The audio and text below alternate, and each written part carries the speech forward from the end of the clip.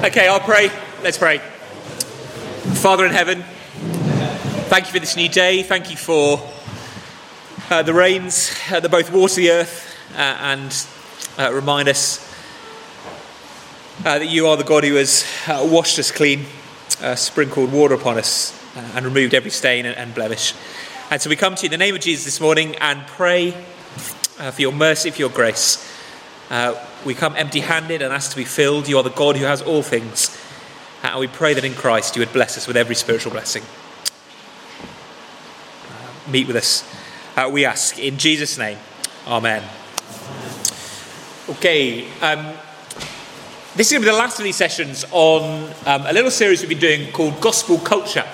And what we've been trying to do is ask the question, how does the gospel, which is a message, an announcement, how does it form a culture in the people who embrace it, who believe it?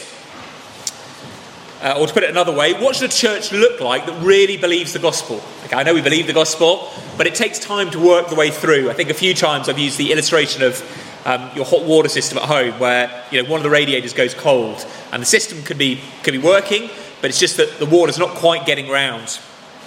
The pipework's blocked.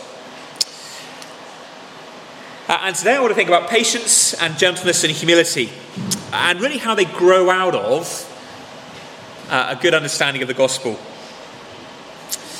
So I want to start by thinking not so much about the death of Christ as about how we come to believe in the death of Christ. We know Jesus died for us. We know without Christ's death on the cross there's no forgiveness of sins. We know his death cleanses us from sin.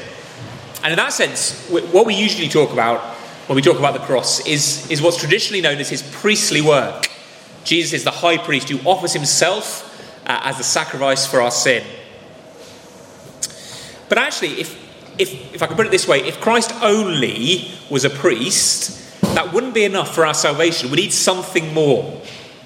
If Christ was to die for us, and the gospel message, if you like, was put on a table like a cup, and the invitation was simply there, hey, come and take it, drink it, no one ever would.